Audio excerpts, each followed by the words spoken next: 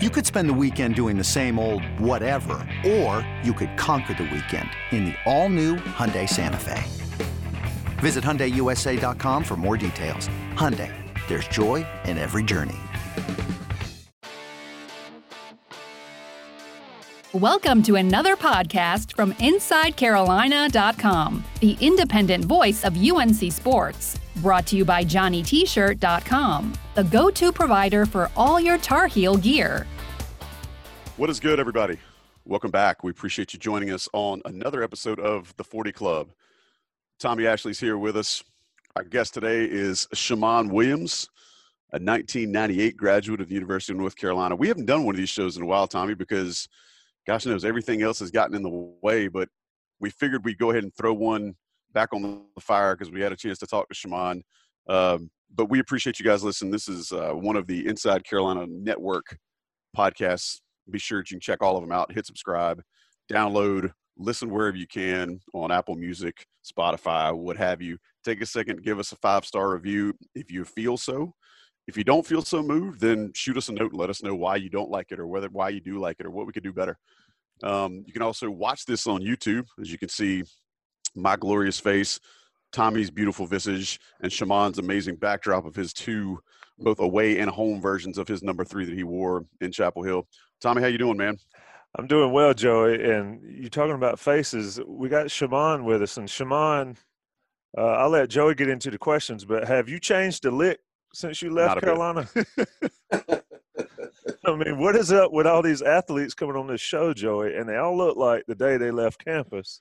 It's weird. We look older and they look the same. Well, I mean, looks can be deceiving. I can tell you how the body feels sometimes, but I've been blessed in regard to just try to make sure I continue to push myself to stay in shape. And a lot of mornings when I'm getting out there and running, I always have to ask myself, why am I doing this? But I do have a 10-year-old and an 8-year-old, and so they keep me extremely active. And so it's important that I stay in shape to be able to compete with them. If nothing else, you got to chase them around, right? Yes, or push one or the other. So I want to make sure we give you a proper introduction. Usually we kind of tee up your accomplishments and accolades. And I'll start with saying, Shammond, I think you're the first Q we've had on the show, first actual member of the Omega Psi Phi fraternity. So you definitely break us in that category. But you were at Carolina from 94 to 98, 3 Final Fours, recruited by Coach Smith, played for Coach Smith and Coach Guthridge, and then had a long pro career, wrapping up in 2011. And then on top of that, you coached in college basketball for a little while with a stop at Tulane and at Western Kentucky. So, look, man, I'm going to start. Talk to us about your recruiting and how did you get on Carolina's radar, and share with us a little bit about the first time you talked to Coach Smith. It was quite interesting how I got on North Carolina's radar because I didn't know. When I left high school in 1993, I had no scholarship offers to go to college at all. And so a man by the name of Dan Peterson, who's my godfather as of today, he gave me an opportunity to go and try out at Fort Union Military Academy, where Fletcher Harris was the head coach, and possibly have an opportunity to do a postgraduate year. And then so I was accepted, and Coach Eric felt like I could be a piece to his puzzle that next year. And while on campus, my whole thing was put myself in a position that I can get a scholarship so my parents didn't have to pay for college. It didn't matter where. It didn't matter what level I was. I didn't know the difference between Division I and Division II, those types of things. I just wanted an opportunity to go to college and play basketball. And so when getting to Fort Union there in the end of August, and we began to practice and run and things like that, you're jockeying for positions and you want to make an impact.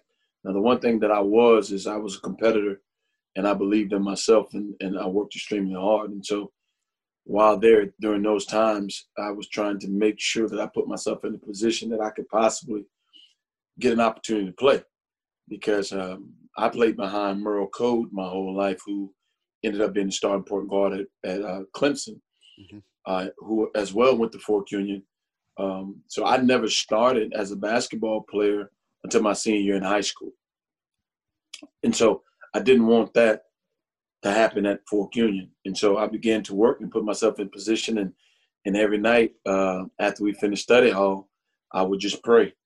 I would pray and ask God to give me if I could get a scholarship to go to college. And so, that's why I tell people, be careful what you pray for, because a lot of my teammates at that time will tell you the hypothetical conversations that we were having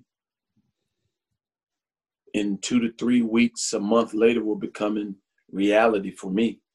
And so, I went, like I said, I went from a kid that wasn't recruited at all. Nothing, I wasn't all state. I was nothing. I began to get, recruited, and people began to call and ask about me, and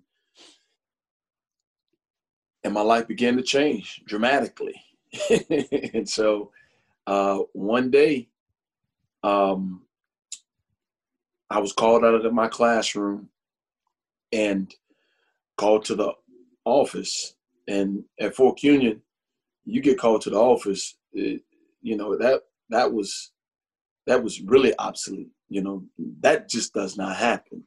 Over the intercom, it's like, that doesn't happen. And so, I know I didn't do anything wrong, but it was, what's going on?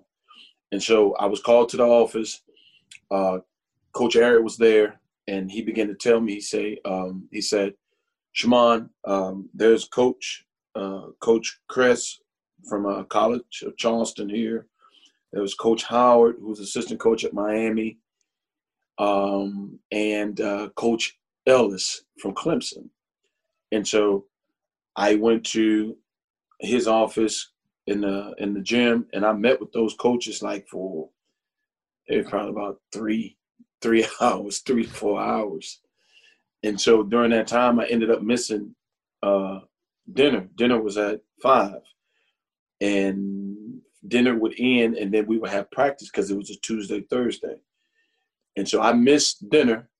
And so when Coach came to the office, he said, well, Shammond, go eat dinner. So I went to go eat dinner, and I had to eat by myself because everybody else had eaten, and I had to leave dinner and come back to practice. And so I did that. I came back to practice. I'm putting on my uniform. I could hear my teammates upstairs running, getting ready for practice. And I go up the steps. And as I go up the steps, you could hear a substantial amount of coaches in there. And so as I walked through the door to begin running, I could hear people saying, okay, there he is, there he is. I could hear, but I wasn't looking, but I could hear. And so as I warmed up, and we began to play. And usually when your team wins, your team stays together, and coach, he'll change teams. And my team won, and he said, Williams, step off to the side. And I turned around and said, no, coach, my team won. He said, no, Williams. He said, I know, Williams, step to the side. And so he said, so as I stepped to the side, game began to play, and I'm standing there. He walks over to me. He says, when practice is over, Coach Smith wants to meet with you. And so I was like, Coach Smith. I said, oh, that's the guy from Virginia Tech. And he was like, no, Williams. That's, Coach Williams. And he pointed to, Coach Smith. And he pointed to him. He said, that's the head coach at the University of North Carolina. So when he pointed, I turned and looked, and Coach Smith was looking at me, and he waved and winked his eye. And so, to be honest, I had no idea who Coach Smith was. I didn't know about North Carolina. I grew up in South Carolina. I was a Clemson fan, so I really didn't know who Coach Smith was at all. I didn't even know the magnitude of it. And so he said to me, you're going to meet with Coach Smith. And then after you meet with Coach Smith, you're going to meet with Rick Pitino. And he pointed. And Rick Pitino was standing there as well. And I knew Rick Pitino because, you know, I was born in New York, and my family has a background in New York as well as South Carolina. So I knew exactly who he was because of the New York background. And so I was like, okay, well, I knew, you know, I knew who he was a little bit more. So after practice finished, I went to my coach's office where I had been all day, and Coach Smith walks through the door, he and Coach Guthridge. And they sat down in front of me, and he begins to talk about the University of North Carolina. And, you know, he said to me, you know, I usually don't do these types of things because I like to find out more about kids and so on and so forth. He said, but I'd like to offer you a scholarship to the University of North Carolina. And he began to tell me that he had only did it like 2 or 3 times, like first time seeing somebody. And so, you know, I was like, I appreciate it. And he said, what do you think? And I said, well, you're going to have to go to South Carolina and talk to my mama, you know, you know? And so, you know, it was a great conversation. He was, you know, he was really impactful in that regard, but just a good person. You could tell he was a good person, but I didn't know about the institution at all. Then Pitino comes in, and Pitino, you know, says, I'm going to offer you a scholarship on the spot, and you can be my starting point guard, and so on and so forth. And I told Pitino the same thing. You got to go to South Carolina and talk to my mom. And so, you know, that was the first encounter that I had with North Carolina and Coach Smith. And, you know, when I left the office, everybody had gone back to their rooms. And I went back to my room, and my roommate, he was like, you met with Dean Smith? And I was like, yeah. He was like, that's North Carolina. And I was like, yeah. He was like, you don't understand this. Nah, I don't. And so, you know, I didn't really, even with him talking, I didn't know the magnitude of it till the next day when I got with my teammates. And everybody kept talking about this Dean Smith, this Dean Smith. And I was like, I said, he's cool. He was cool. Got him like Howard. He was cool. He, you know, he was a nice person. But I really did not know the magnitude of being offered a scholarship to the University of North Carolina. So I'm going to ask the obvious follow-up, which at least is obvious to me, is probably obvious to Tommy. How did the conversation when he went and talked to your mama go? Oh, they had a great time. They had an awesome time from what I understand. Because for me, my whole mentality about playing basketball in college was totally different. I just wanted an education, and I wanted to be appreciated.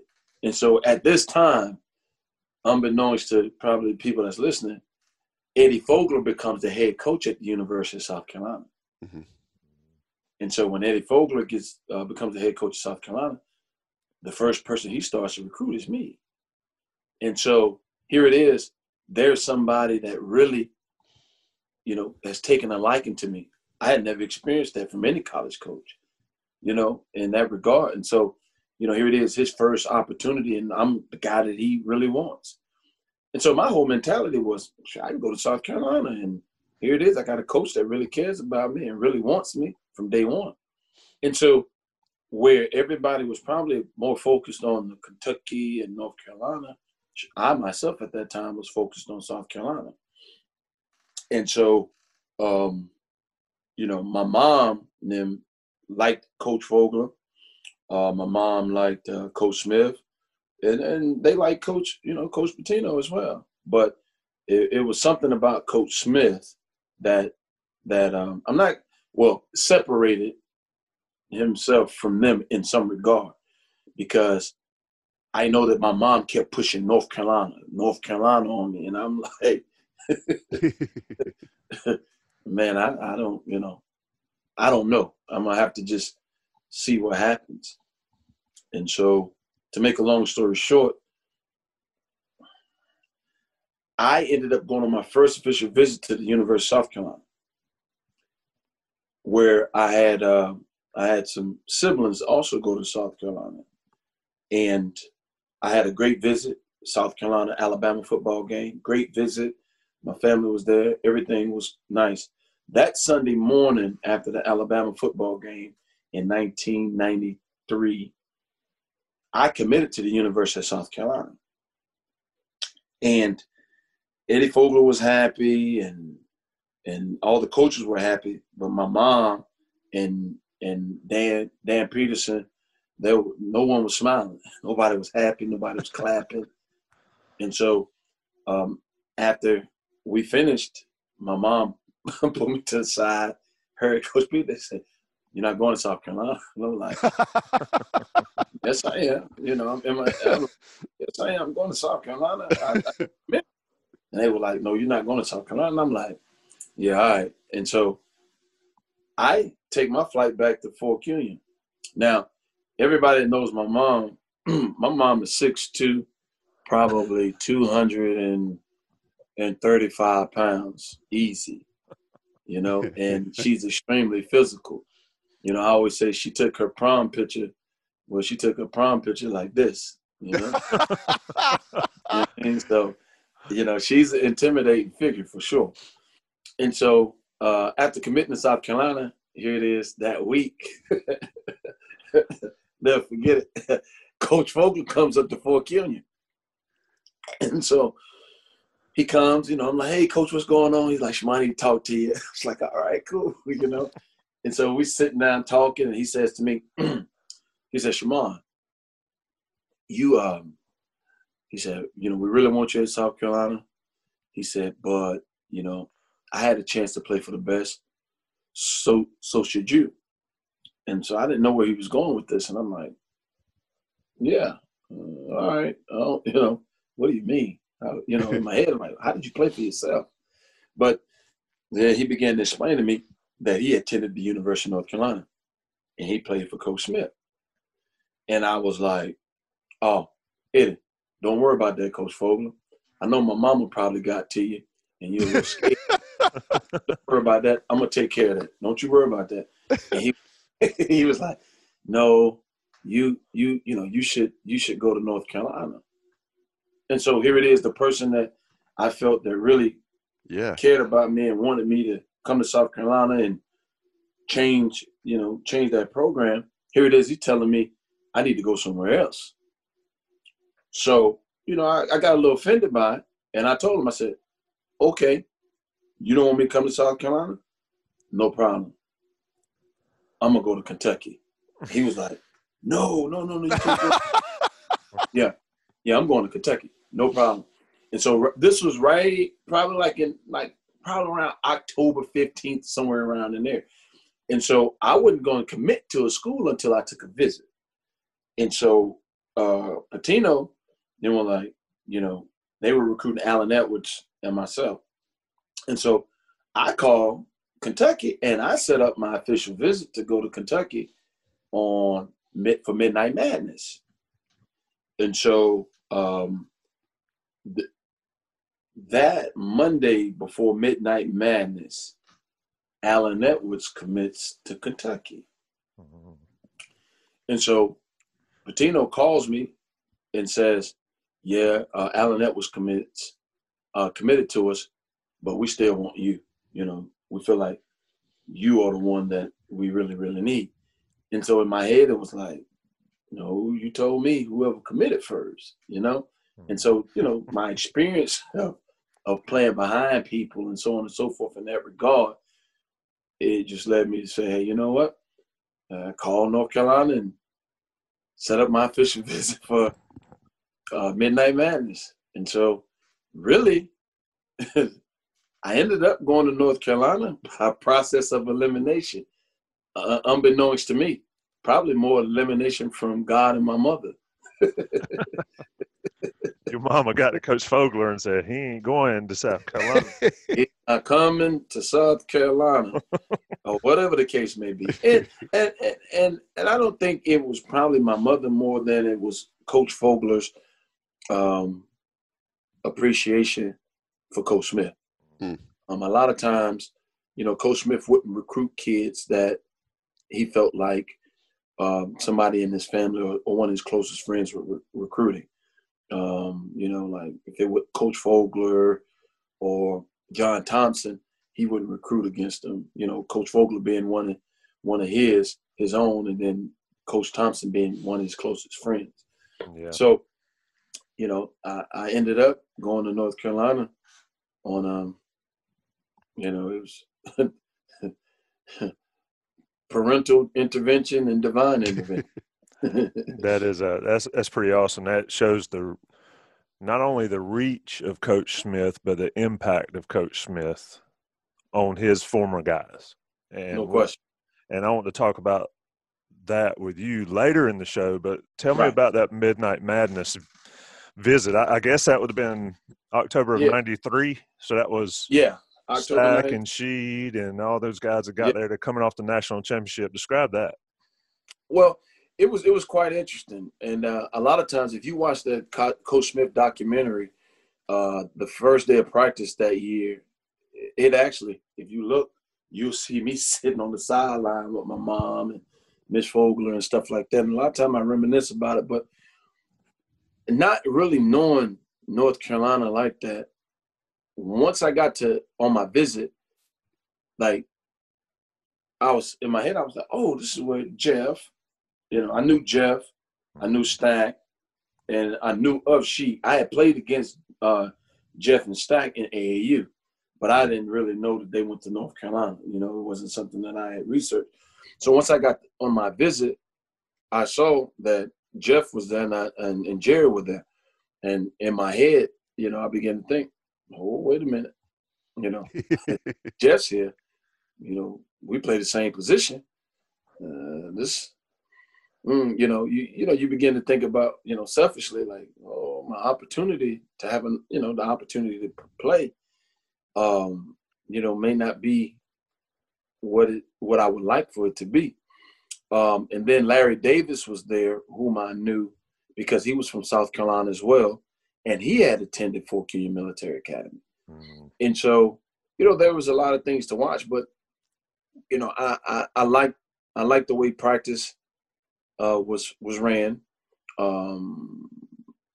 I really didn't like campus, and it's not like campus is bad, it was just, I think I was fighting within myself, people trying to make me go to a school that I hadn't cold-heartedly accepted myself.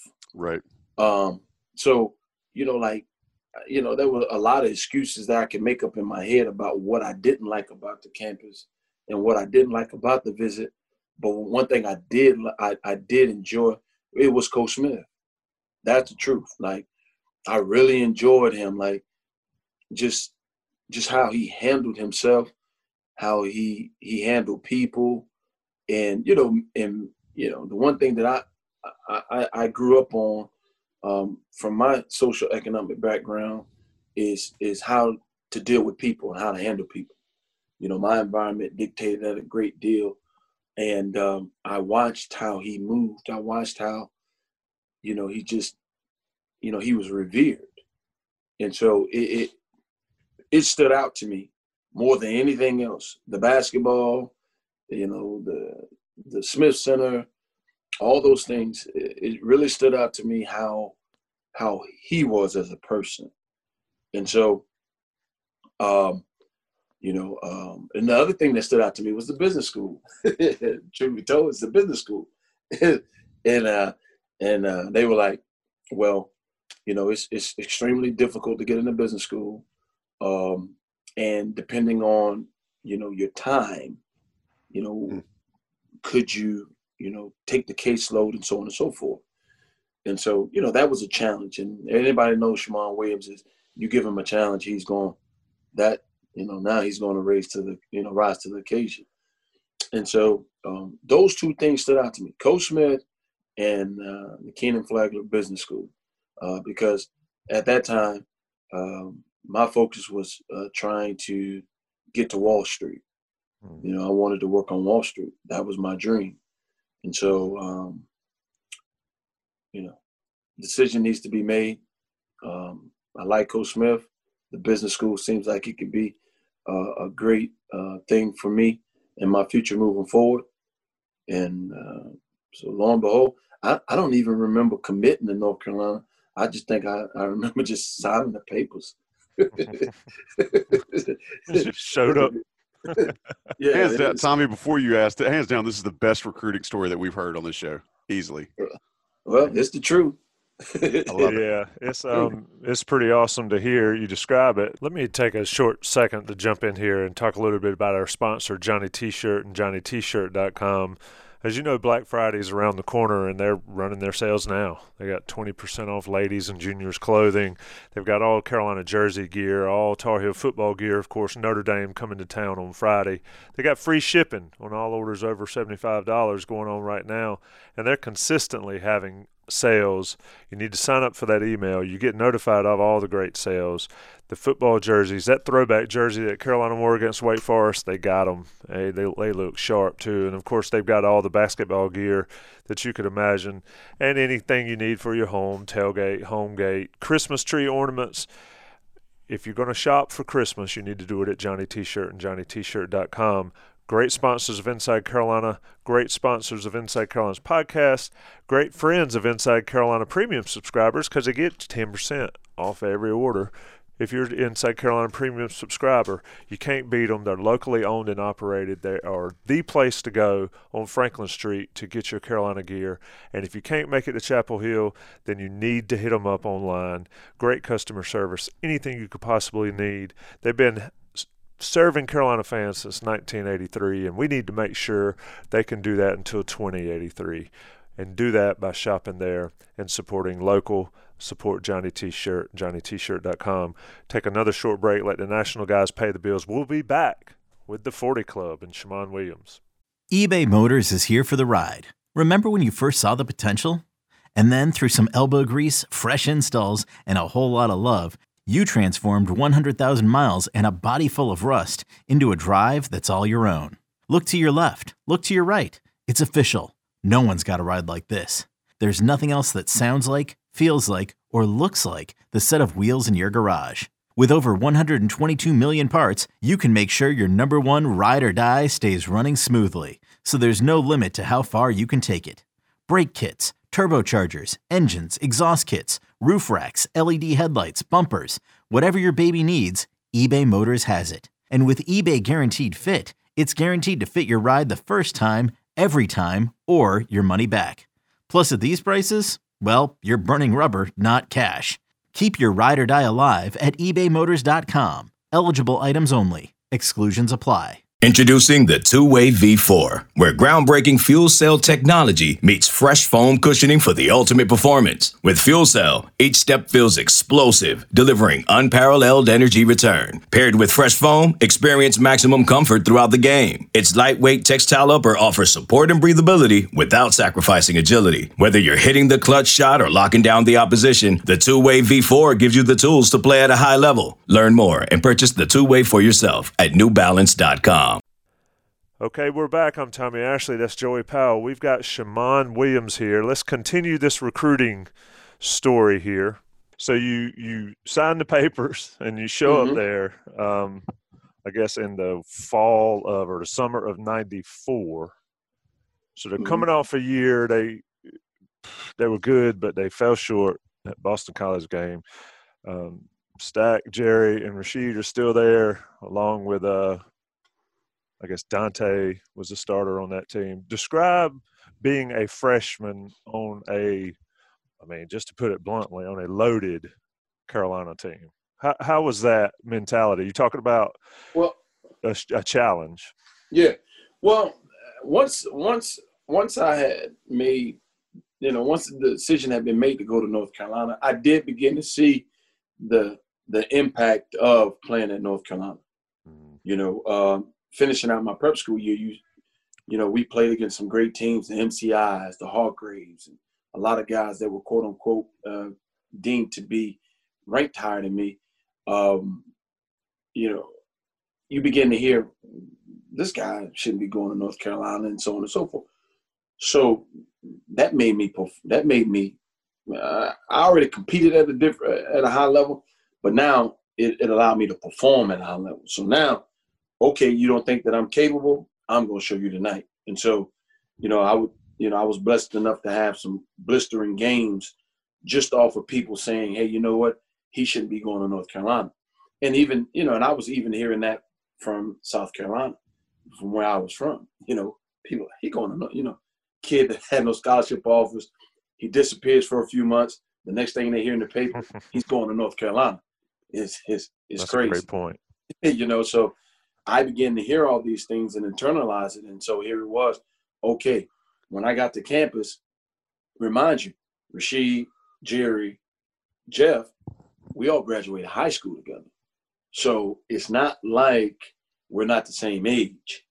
I'm just behind them athletically, and because they were better than me. And so, when I got to campus, there was no backup point guard. And Jeff had played behind Derek Phelps. And so I was like, hey, you know what? This is an opportunity for me to compete for this job just as much as he, even though he has more experience. And so when I hit campus, it was pretty much to let people know that I had arrived. They had ranked the top 17 players that were coming to the ACC that year, and I was number 15. So, that wasn't something that I wanted to remain. And so, I put that on my window. And when I got to campus, Shammond Williams wasn't going to do much. I wasn't going to deviate from much. I was going to do what was asked of me. Most definitely, I was going to do my classwork, and I was going to be in the gym. And so, just coming to campus, it was just more or less earning the respect. Well, I had played against Jerry and Jeff, so I knew those guys. But the older guys, it was pretty much letting them know, hey, man, I'm gonna be honest. My thought process was, I'm not here to wave a towel. I'm not here to wave a towel. And so that meant there was work to be done. You got it, Joey. I'll let you get in because I could go on forever because it's pretty amazing. So let's talk about, and this is one of the more, again, you talk about a talented team. The 1998 squad, it was, Coach Smith is retired. Bill Guthridge has essentially 6 starters, and that's what it was called. And that was your last year on campus. What was that dynamic like? Because you had proven yourself by this point. You had kind of gone through some growing pains as a young player, acclimating yourself to Coach Smith and now Coach Guthridge's system. You'd played with a lot of talented guys. Again, you had elevated yourself to getting, all conference recognition and being noticed by everybody outside of the program. What was it like in that 6-starter system where you guys were just so lethal and you weren't deep? But man, the 6 guys that you guys played were real good. Oh yeah, we had a great basketball team. I mean, and that was the thing about the University of North Carolina. We were always team oriented, and I was a little apprehensive about the starting 6-man starting rotation, because that was something Coach Smith had never done. So it was like, what is this? Especially your senior year. It's like, it just, for me, it was a little difficult to comprehend. I never understood why. But we had some talented guys. There's no question about it. I mean, even a lot of guys that didn't have an opportunity to play for us, they were really talented. I mean, like the Max Owens, the Orlando Melendez, the newbies, Brendan Haywood. I mean, we had a great basketball team. And just because guys didn't get an opportunity to play as much didn't mean that they weren't talented. It was just, that's just what North Carolina was. You sacrifice yourself for the better of the team. And so that thought process of sacrifice yourself for the better of the team was what kind of made it a little easier for me to accept the 6-man starting role. Do you have? And let me ask. And I don't want to cut you off, but do you have any do you know why Guthridge did that? Do you have any idea? I have no idea, because when it was announced to us, I was like, like I said, I was, and I was kind of vocal. I was vocal. I didn't say anything. I mean, it was a decision that had been made, so it wasn't. I was going to say anything derogatory to Coach Guthridge, but when we were having conversation as a team, I would. Do any of you understand why this is? Could you not make a decision on who wasn't going to start? And those types of things. And it's interesting because we all look back and we, a lot of people consider us to be one of the best teams that never won a national championship. And Antoine and I were having this conversation the other day. If there's, out of our whole career at the University of North Carolina, there's only one thing that we would change, and that's not winning a national championship. And as I began to watch, I always watch these national championship games and teams. The one thing that I felt like we possibly could have done, I told Antoine this, had I known that we would not have won a national championship, I would have sacrificed and just came off the bench. Because all those teams that have won national championships, they had a talented player to sacrifice for the better of the team and come off the bench.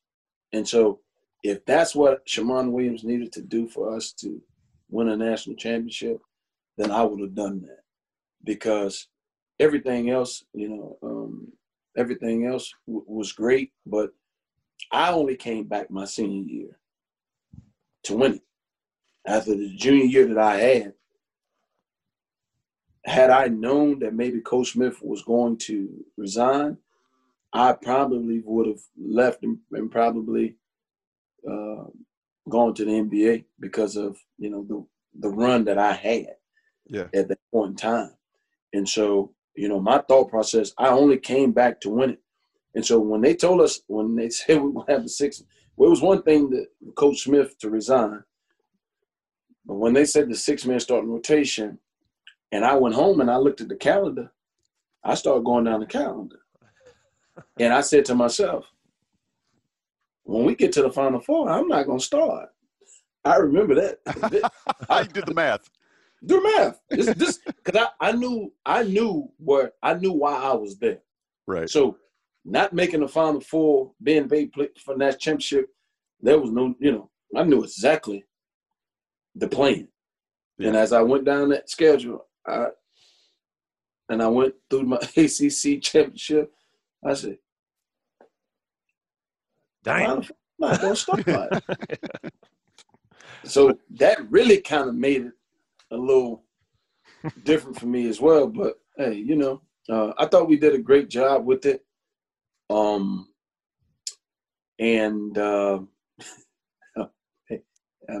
Maybe that's the first and the only time that's ever happened. I don't know.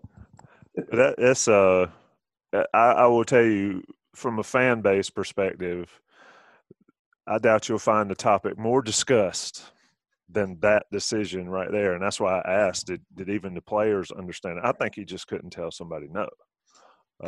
I don't know. I mean, I wasn't, certainly not in the locker room, but that's what it seemed like to me. Mm-hmm. He just couldn't tell one of you guys, hey, you're coming off the bench. But like you said, had you known – but let me ask you from a player standpoint, just a purely player preparation and all that, talk about the difference of starting a game versus coming off the bench and the mindset difference, because I don't think people necessarily understand it. But obviously it affects guys. Yeah, I mean, from where I came to where I was at that point in time in my career, I had pretty much conditioned. I had gotten to a condition where I could come off I could,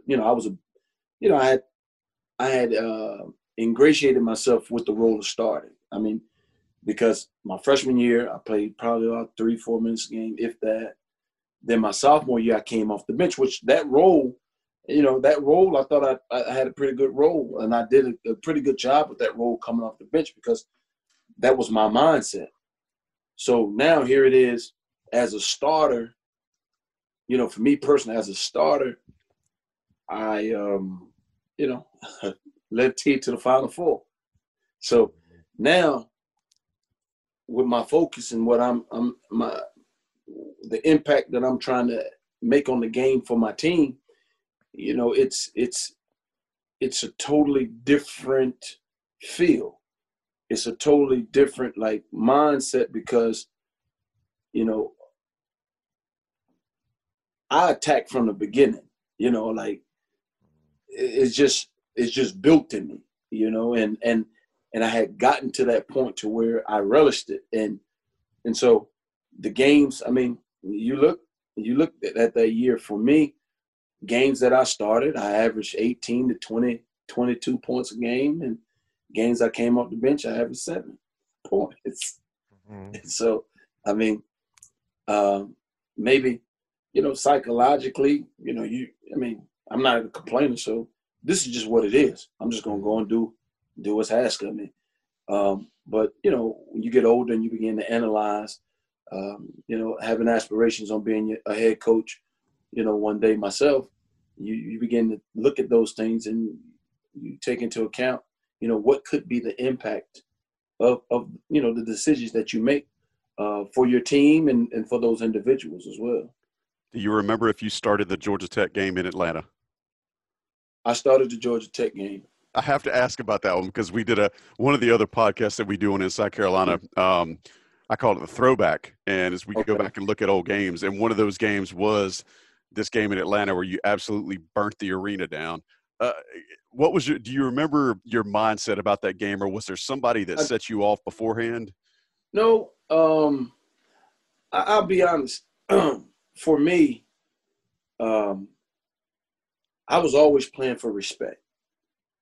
Each and every game that I played for respect, and I just really felt I never got the respect. And so every time I stepped on the floor, I was playing to prove people wrong. Be it not the Carolina fans, but, you know, people on the outside that were watching, and even, like I said, even people from my hometown. I was playing to show people that I could be. And the Georgia Tech game, you know, it was a difficult game. I mean, you look at that team that Georgia Tech had, they had 4 pros on their team as well. Yep. And so, you know, and that's just what the ACC was back then. And so, you know, my thing was trying to put myself in a position that people would appreciate what I brought to the game. And so in that game, you know, you had to take everybody's best punch. And, you know, it was a knockout, drag out. And I felt like we did not close that game out in regulation. And so the one thing that I kind of appreciated about my teammates was if the game ever went to overtime, then it was like they would follow me, you know. They would, let's get the ball to Shammond and let, you know, because of my experience. And so here it was going into overtime, you know, I was like, you know, listen, there's a lot of game left and we got work to do. And, you know, my senior season at North Carolina was a great season, but it was kind of difficult as well. And if you watch throughout that game, you would see me having conversations with the sideline. And at that point in time, those conversations that I was having was, would it be okay if I took this guy? You know what I mean? Would it be okay if I took this shot? You know, just those types of things that were going on at the time. And my teammates, they most definitely believed in me. And I'm not saying that my coach didn't believe in me, but it was kind of like like not a big conflict, but some type of conflict in some regard. And that Georgia Tech game, I didn't really know how many points I scored. It really wasn't that important because we wanted to win. We were a team, and we cared about each other, and we didn't care who scored it or whatever the case may be. And the one thing that I do remember about that game was because it was so tiring that I remember the game was over, it just finished, and I was holding my shorts. I was bent over holding my shorts. And Steve Kirshner ran up to me, and he was like, "Are you okay? You okay?" I was like, "Yeah." He was like, "Do you know what just happened?" I said, "No." He said, "Do you know how many points you just scored?" I said, 25.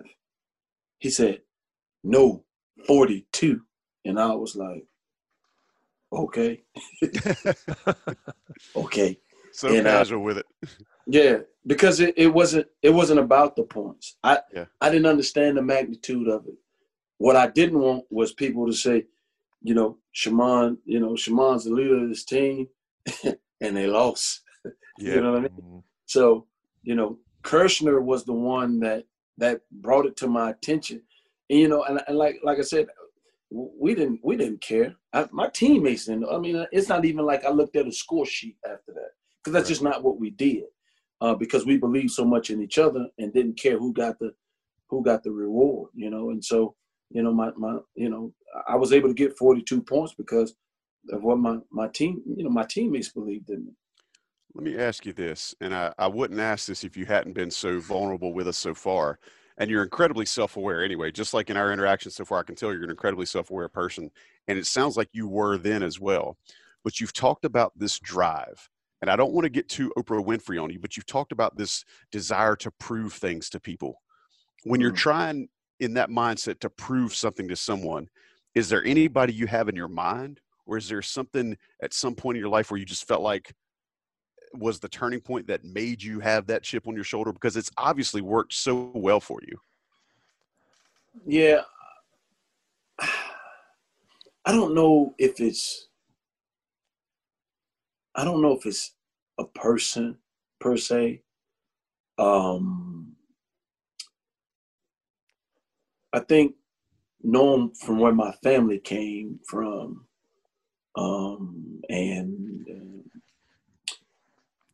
my grandfather was like the backbone of his family.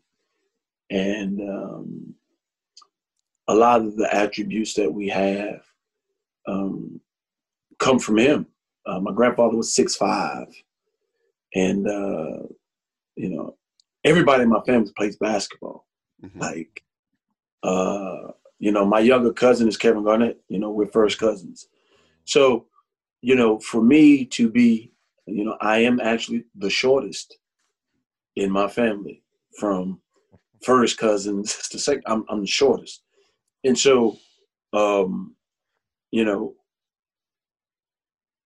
having to navigate that environment was not bad, because I was probably the shortest, but in my family, I'm probably like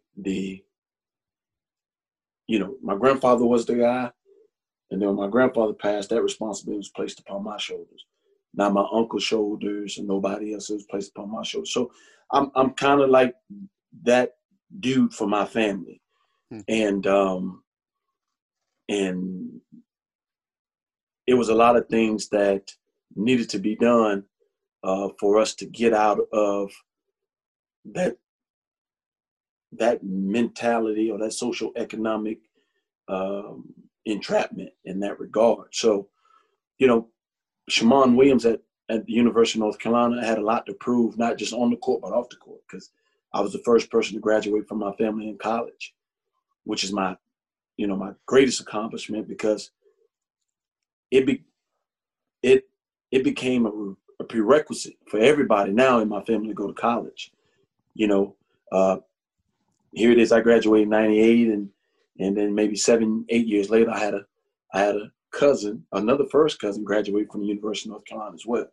And so it just, for me, it was for all the have-nots. A lot of people, I can say I felt like appreciated me as a person because of how I carried myself. But I always felt like people didn't understand, like the fans. I call them, you say the fans, but I'm only saying fans now because you can understand the difference, because there are no fans and there are no Carolina basketball players. We're all just the Carolina family. But I'm talking about the fans' perspective right now. I don't think the fans understood that I was more like them than I was the basketball player. And that's how I always carried myself. I didn't want them, I had probably more in common with you than I probably had in common with my teammates. I was a have-not. And so when you begin to talk about the have-nots, when I have these, I sit down with my son and my daughter, and we look. My son, he's 8, but he's very intelligent. He looks at the books. He's looking at he might hear something about records. He might be, Daddy, you got records. He'll start looking at your name, and you start looking in the book and see his name and so on and so forth. And because he's a junior, he looks and he's like, Daddy, you're at the top, and you're this and you're that. And I began to run through my mind. I said, one day he'll understand that all those guys that my name is with, those were the best players in the country when they left high school. Those guys were all state. Those guys were top 100. And here it is, I was barely all conference. And so is that something that you just take and say, you know what? I accept it. No, you should accept it. But what are you going to do about it? And so as a man, it was like, Shammond, you can sit here and complain why people didn't pick you All-State or didn't appreciate you. But what are you going to do about it? And so my track started as, all right, here we go. I'm going to prove to you guys that I'm better and I'm more than capable than you think I am. And like you said, it's worked great for me. Thanks for opening up. Yeah, that's definitely a mindset that more people need. And you kind of went where I was thinking about going when you were talking, is the biggest misconception about guys like yourself, Carolina basketball players, any basketball players, college players, pro players. What do you think that biggest misconception is from people on the outside looking in? Well, yeah. Times have changed, of course, since. Yeah, I was about to say times have changed dramatically. A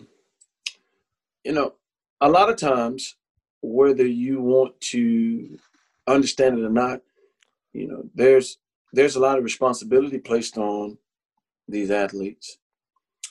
And because of their talent does not change the individuals. And a lot of times, some of these kids are so talented that they're objectified. And so when you're objectified, people are less likely, some people are less likely to hold you accountable because of your athletic prowess or what you could do for a team or an environment or a community. And for me, I feel like that is the biggest problem because a child will be what you teach him. And so if nobody's teaching this kid that this is not the way that you're supposed to act or the way that you're supposed to handle yourself, then how are they supposed to know? You know, you can't hold somebody accountable for something that they don't know. And the one thing that we have a problem with as people is a lot of times we'll look at a person and we'll say, I can't believe they act like that. Or, I can't believe that they would do this. And the only reason you feel that way is because you're not them. Maybe you've been taught. Maybe, you know, your environment has set things in order for you to have an understanding of how to and how not to do things. And so I'm not going to say it's not their fault, but it's really the individual's fault that has an issue with what they've done, because you're expecting them to handle the situation like you would handle it. And if that's the case, if they handle the situation the way that you would handle it, then what makes you special? And so, you know, I've learned to not criticize or judge a person by, you know, the way that they do things, but understand that I'm blessed that I don't. But more importantly, how can I make an impact to help that person understand that this is not how you do it? And the only way that you can do it is you have to have a thought process and a moral compass of, I'm only telling you this because I want you to understand and know. There's nothing that I want from you. There's nothing that, you know, I'm trying to use you for. I'm just trying to help you get an understanding of this is how you should probably handle yourself, because this is what people, you know, unfortunately, you may not want this, but because of what you do, people hold you in high regard. Yep. And so I think a lot of people get the misconception that you know, athletes have been taught how to, you know, carry themselves in all environments. No, that's not the case. And that's the one thing that you can really, really appreciate about Coach Smith. That there, you wasn't gonna have an issue with one of his players, because that was first and foremost. You're gonna know how to handle yourself and carry yourself as a Carolina basketball player and a representation of this institution. That was first. People think it's basketball. No basketball. It was that first. And so you understood how important, you know, the people that supported you were. You understood that it was bigger than you. You understood that you were representing somebody other than yourself. And so once Coach Smith made sure that, you know, people from all walks of life understood, hey, this is the responsibility that you have when you accept the scholarship to attend this institution and be a part of this program. You know, you begin to appreciate that and understand, hey, you know what? I have a responsibility that's bigger than just putting that uniform on and playing basketball those 34 games a year. Man, you and I are vibing on the exact same plane. Because as I was going to say, and your point about people assuming folks know how to act is just not true. I mean, right. I work in a field not inside Carolina related where it's pretty clear that some people have no shot or no hope because they've never been taught, and they don't, for lack of a better way, a chance to be taught, some of them. Yeah, exactly. And then one thing I've been working for Inside Carolina for 22 years now and covering you guys, your senior season and then beyond, what you realize in a hurry in this line of work is that, like you said earlier, you guys are just us with talent. And so we're all the same, and it's all one big family. And you started talking about Coach Smith. Shammond, how have you paid that forward in your life? Clearly you have, but describe that for our listeners, how you took everything growing up, but then you get to Carolina and you got Coach Smith, who everybody speaks highly of. I mean, if there's somebody that speaks bad of Coach Smith, I've never met him. But it's specifically for what you just talked about. How do you pay that forward? How does society pay that forward, those teachings forward, to make this, not to get too deep, but to make this world a better place? Well, I mean, where it started, I didn't know the magnitude of being at the University of North Carolina and playing for Coach Smith, I began to understand those things, probably, quick once getting to campus. But being around him, and I would say Coach Smith and our relationship, we always had a good relationship because there was a lot of things that Shammond Williams went through at the University of North Carolina. But Coach Smith was always the guy who stood by his word. And I think he and our relationship changed a great deal when he decided to resign. Because the one selling point that he always made clear to me was, Shammond, I'm going to be there for your 4 years. And so I think because he did resign, he felt like he didn't stick up to his word with me in that regard. And so it was like our relationship, like it like even blossomed even further, Wow. And the one thing Coach Smith, he kind of, he said like, I wanted you guys to be around the kids when you leave the program. I wanted you guys, to teach them and teach them, our ways and so on and so forth. And everything Coach Smith said to me, I took it literally. I mean, I was drafted in 1998. I started building my house in Chapel Hill in August of 1998. And so it took so from 98, and I got into coaching in 2012, I was in Chapel Hill every summer.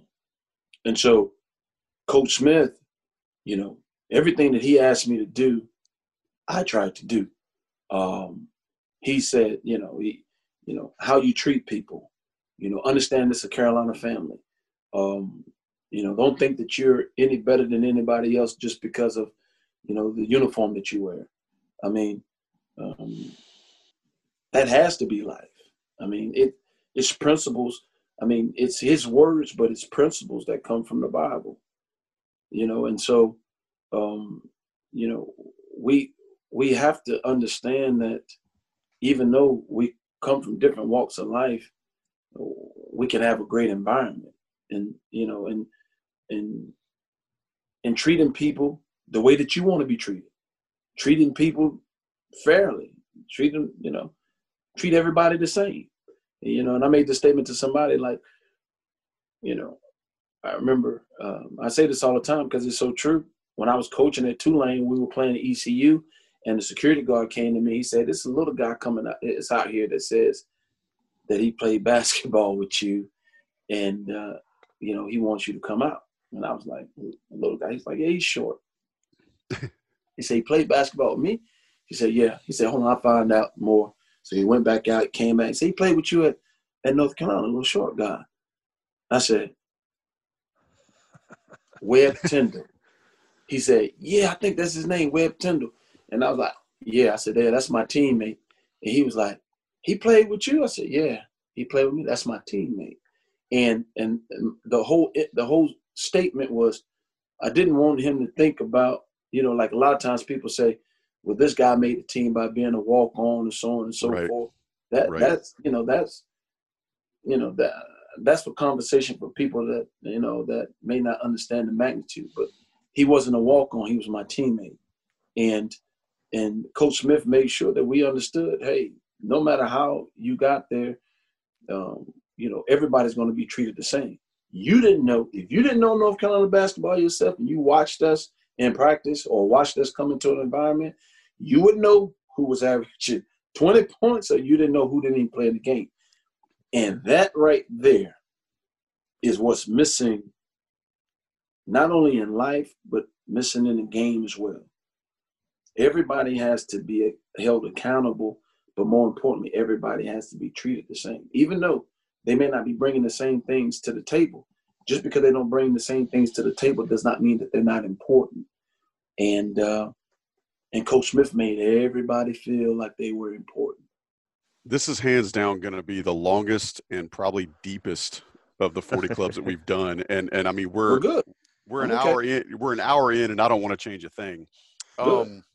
Let me ask you, you had a very long, very productive professional career, both in the NBA and then overseas, which, by the way, I one of my life goals is to live in Spain, and you not only live there, but play there in just some of the most beautiful places in the world. But I'm going to give you a quick, simple question about your pro career. Who was the best player you ever played with? Played with? Mm-hmm. Who? I think it's going to be easy, but you got to go back and compare, right? The best player I've ever played with. Because you played with Kobe with the Lakers, right? Yeah. Oh, he's still thinking, though. He's the most talented player I played with, for sure. He's the most talented. Yeah, he's the most talented player. But that's not the best. Yeah. I'm different. I'm different. You know what I mean? Like Kobe and I, we had a great relationship, man, and he was an outstanding dude. And the one thing I think that really resonated with Kobe and I was at the time when I had come and played with the Lakers, I had already been to Europe. I had played in Europe, and I had played with some guys. You know, I played with some great players in Europe, and I understood the culture and the mentality. And Kobe was pretty much raised in Europe. Right. And so, I think where a lot of people may have felt like he was a little different, I never felt that way, because he and I built our relationship off competing against each other when I played with the Sonics. And we would have those battles with the Lakers, and he and I would end up playing against, guarding each other, and so on and so forth. And so we would really go at one another. So we had built our relationship on that. And so when I got an opportunity to go play with them and being in that environment with them every day, I can say this. You're talking about basketball-wise, he is the most talented player. He's the best talented player I've ever seen in my life. It was, you would see things that you saw in the games, though. Those wouldn't do him any justice, because some of the things that you would see in practice, I remember seeing him like just his pure agility, like he was calling for the ball one time, and the guy was setting up to take a charge, and he caught the ball and turned, and the guy was standing right there, and he like took 2 steps and like wrapped the basketball around him and didn't even touch the guy. And I looked, I said, like me talking about it does it no justice.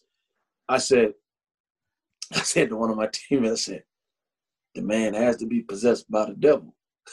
I said, the Lord didn't give anybody that type of talent and ability, just being facetious, because it was like, and I had seen the best of the best. So, but he was the most talented player I had ever seen. Now, the best player, I wouldn't say the best player, because I played with I didn't play with them, but I've been on the court with Michael, and that was that was I don't know if there's words. I mean, but Michael, man, he was different. It was like his ability was like blistering, like to get to point A to point B, if you blinked, you would miss it. You'd be like, how did he get to the rim? Because he was already there. And because of his ability in that regard of being able to be so dynamic with least dribbles, I think that's what made him so polarizing. He just, those are 2 guys that were blessed with great packages, just the perfect package. And Kobe's the as a teammate, he's the most skilled. best player. I had some other teammates that were really good players, but they were great people too, man. And so when you start saying best, it just show you how my mindset is. I don't also go for talent. I go by the person as well. Not saying that Kobe wasn't a great person, but I had some good. Who's the best human being you ever played with? Just overall, like the person. Vin Baker. Rephrase. Vin Baker. Vin Baker. In Seattle. Hands down. Wow. Hands down. No, nobody comes close. Wow. Vin Baker, and then probably Grant Hill, but Vin Baker, because I was young, rookie, second year player, and the things that he did for us as young men, just set the tone for us, because he was more our age.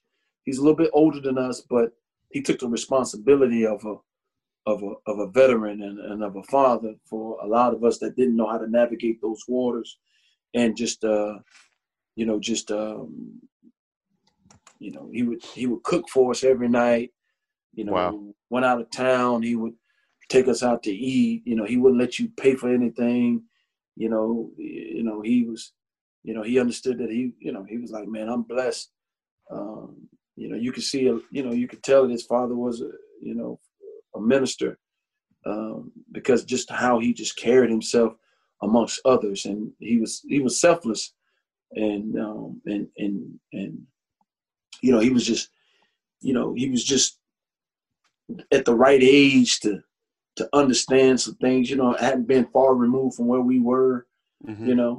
So he was by far the best teammate, like person, and that's not to say that a lot of other guys weren't impactful. Like I remember, like I can easily go through my vets that were impactful to me, because of what they challenged me to be as a man while being young. Steve Smith, Mutombo, Patrick Ewing, David Wingate, Juwan Howard, those guys, those guys right there were impactful to me in some regard in my career, by their information and them being men. Yeah. I hope Juwan Howard works out in Michigan. Had a chance to cover them at the Battle for Atlantis last year down in Nassau, and he seems like a genuinely good dude and needs to be coaching young men like that. Yeah, he will. Yeah, and you could tell his players. Of course, they wore Carolina out, but you could tell his players felt that way about him, even in his whatever first or second year it is. Let's circle it back to Carolina. And again, Shammond, you've been great to join us for a long time. And no, I enjoy it. This is fun. We could talk forever. Let me ask you some hard, tough questions. 95 versus 98 Carolina team. You got to be objective. Because you were on both. You got to pick one. You got to put yourself in 95 with Stack and Sheed, and then 98 and Touche, and then you, Jameson, and Carter, 98. Who wins those games? Who's better? Can't go to the group chat. Well, 95, Shammond Williams only plays 3 minutes a game. 98, Shammond has a big impact. He's going to be looked upon to do a few more things. I'm going to be selfish, and I'm going to go with the 98 because I'm playing more. No wrong answers. There's no wrong answers. That works. And I love the way you broke that down. Reasoning. Right, yeah. Reasoning. You got to look out for Shammond. We understand. In that regard.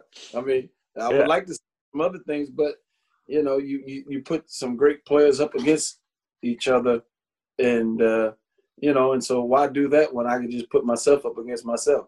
Shammond played 3 minutes in 95. Shammond played. That is the most simple, distilled, beautiful answer I think we've gotten on this show. Yeah. Shammond 98's like, I can take that dude, that 95 dude. I got him. The 95 dude wasn't going to play much. So the 98 guy was going to get to play as long as it wasn't one of the games I had to sit out. And, yeah, you're the sixth man on this match. Right. Yeah. As long as it wasn't the Final Four game. So, most memorable Carolina moment can be on the court, can be off the court. Denard Searcy, football player, said meeting his wife at Carolina. So, doesn't have to be sports related, but it can be.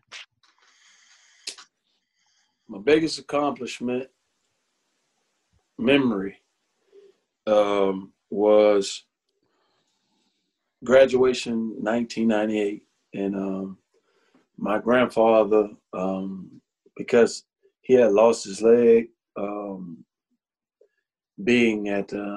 and my grandmother being at my graduation and walking down the stadium, and they had the handicapped people could sit down on the field. Yeah. And my granddaddy seeing me graduate, that's what it's about. I love that. Yeah. Any regrets? What's a regret that Shammond Williams has?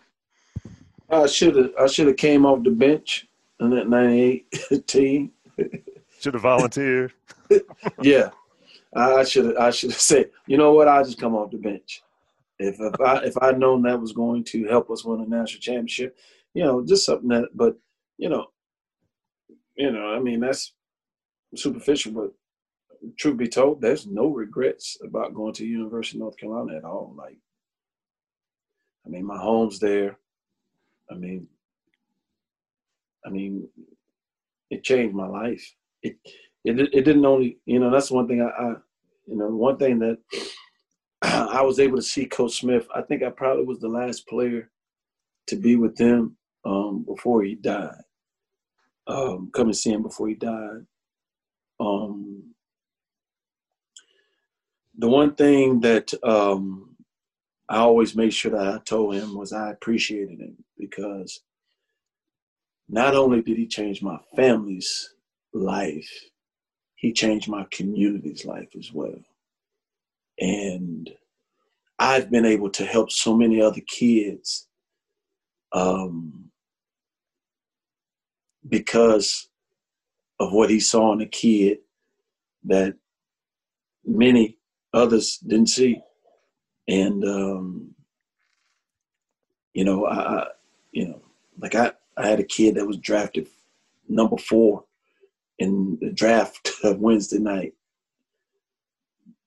I was able to teach him some things that I was able to learn because of the opportunity Coach Smith, gave me. The things that we're able to do at the Children's Hospital. I'm able to do those things because of the opportunity Coach Smith gave me. You just never know the impact that you can have on society with your belief in one person or the opportunity that you present for one person. You just never know. And to think about, he did that forever until he left this earth. And so, when you have somebody like that you have to follow, you understand. Like each and every day, I understand the responsibility that I have. And and I don't take it lightly at all. I think from the old school Carolina players to the new school Carolina players, I make sure that I do my part. And so it can continue on, do my part. I think that one of the things that you've been able to do, not only just evangelizing about the culture that Coach Smith created and that, Roy Williams has helped to maintain and that all the players have helped to cultivate, is in your new podcast. It's called The Carolina Conversation. And the episodes that I've heard, there's a lot of that commonality in that thread of just what Carolina basketball is about. Why don't you tell our listeners and our viewers about your vision for that show and why you started it? Well, I know that you may think it may be bigger than what, the reason it started was bigger than, there was some reason behind it, but it was also kind of superficial as well. Jeff Goodman and Rob Dalster started the Field of 68 Media Network.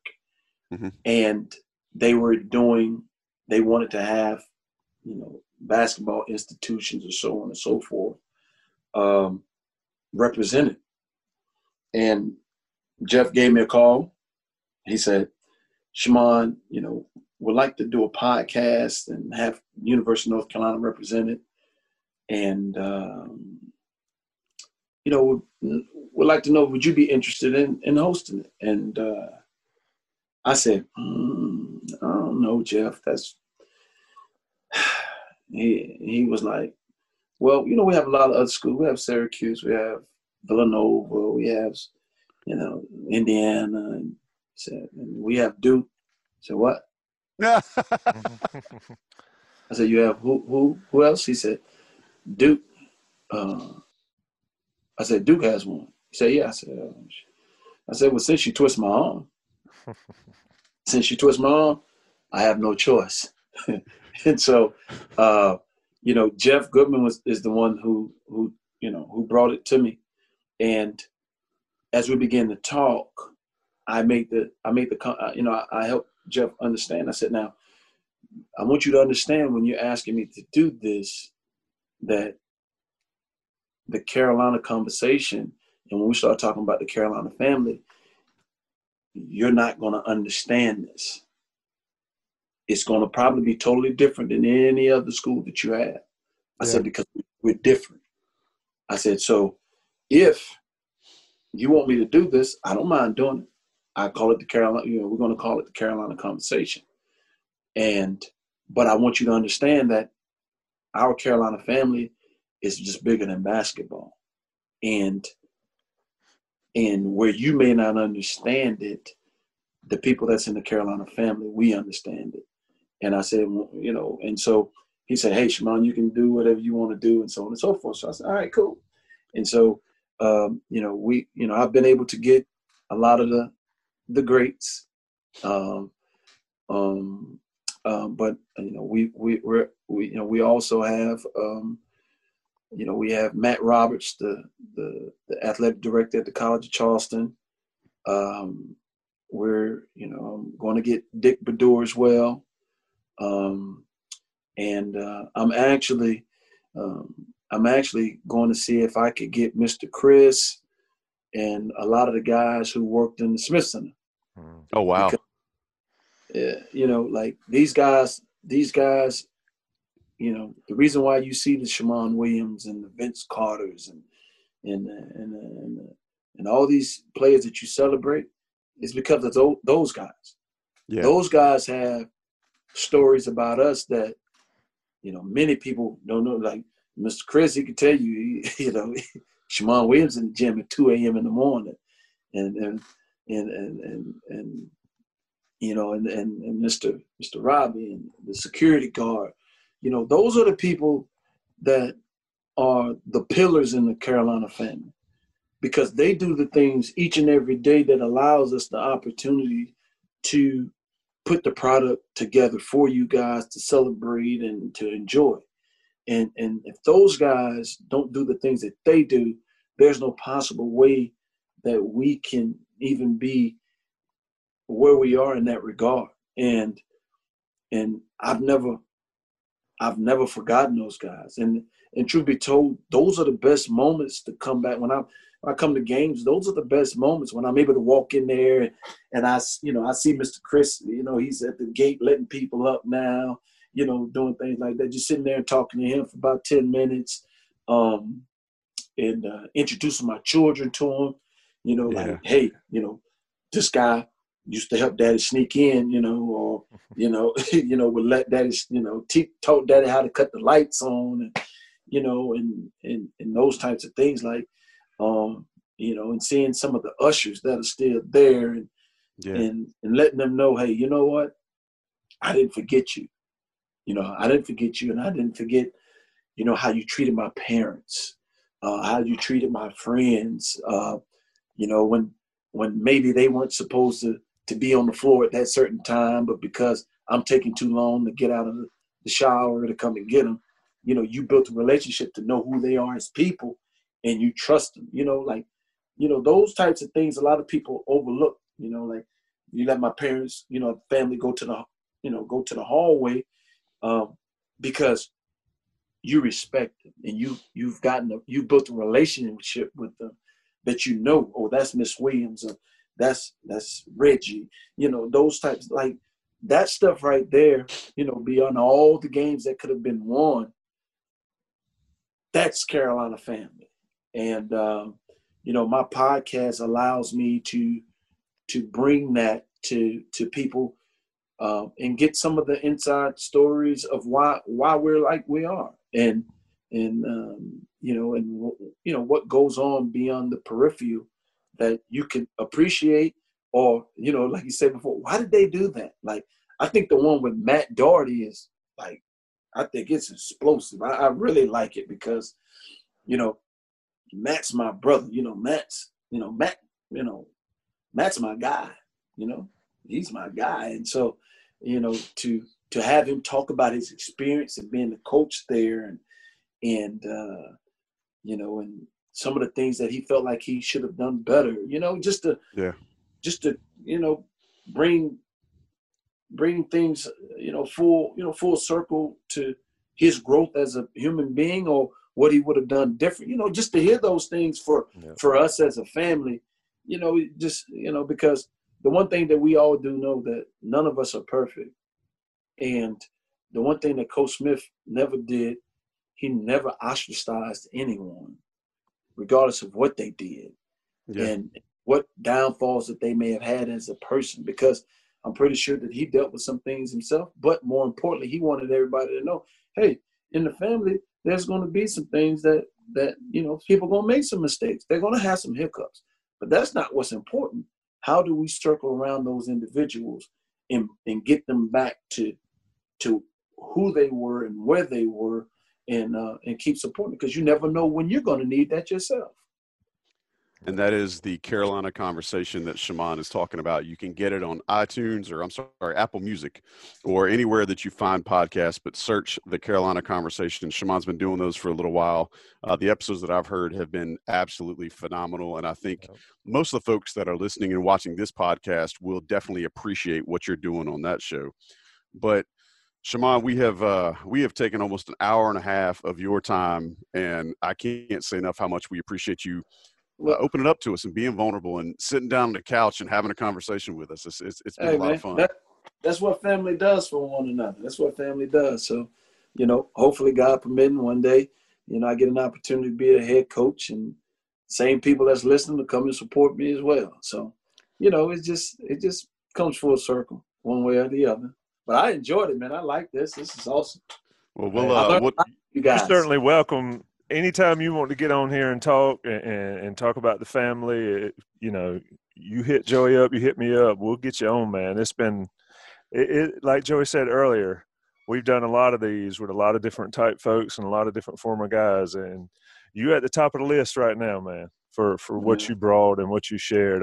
It's pretty amazing. And I much respect for you on where you came from and what you've made yourself, not just Carolina basketball related, but in life. You pretty impressive young man still. I can say that still. Dare I say, I do think Coach Smith is probably proud of what he was able to do to help you, but more so what you have done with that, from everything you've done. So I gotta say, I'm sure he's proud of you. But for Shammond Williams, for Tommy Ashley, we appreciate you guys listening. This has been the 40 Club here on Inside Carolina, InsideCarolina.com. Special thanks to Johnny T-Shirt for supporting us and all of the content that we put out. We hope that you'll continue to look at InsideCarolina.com as your source for all of the information about North Carolina sports that you can find. A special shout out to John Siegley for producing. Appreciate you guys listening. We'll talk at you next time. Thank you very much. Thanks for listening to another podcast from InsideCarolina.com. Brought to you by JohnnyT-shirt.com. Where to go for your next Tar Heel gear purchase. This is Tony Kornheiser's show. I'm Tony. You expected someone else? So what exactly is the show about?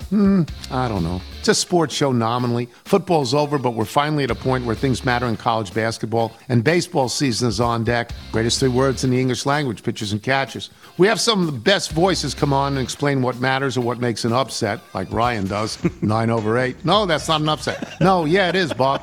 And if you're lucky, I might just tell you about my search for discounted sleep pants or my worries about what my dog just ate. Listen on the Odyssey app or wherever you get your podcasts.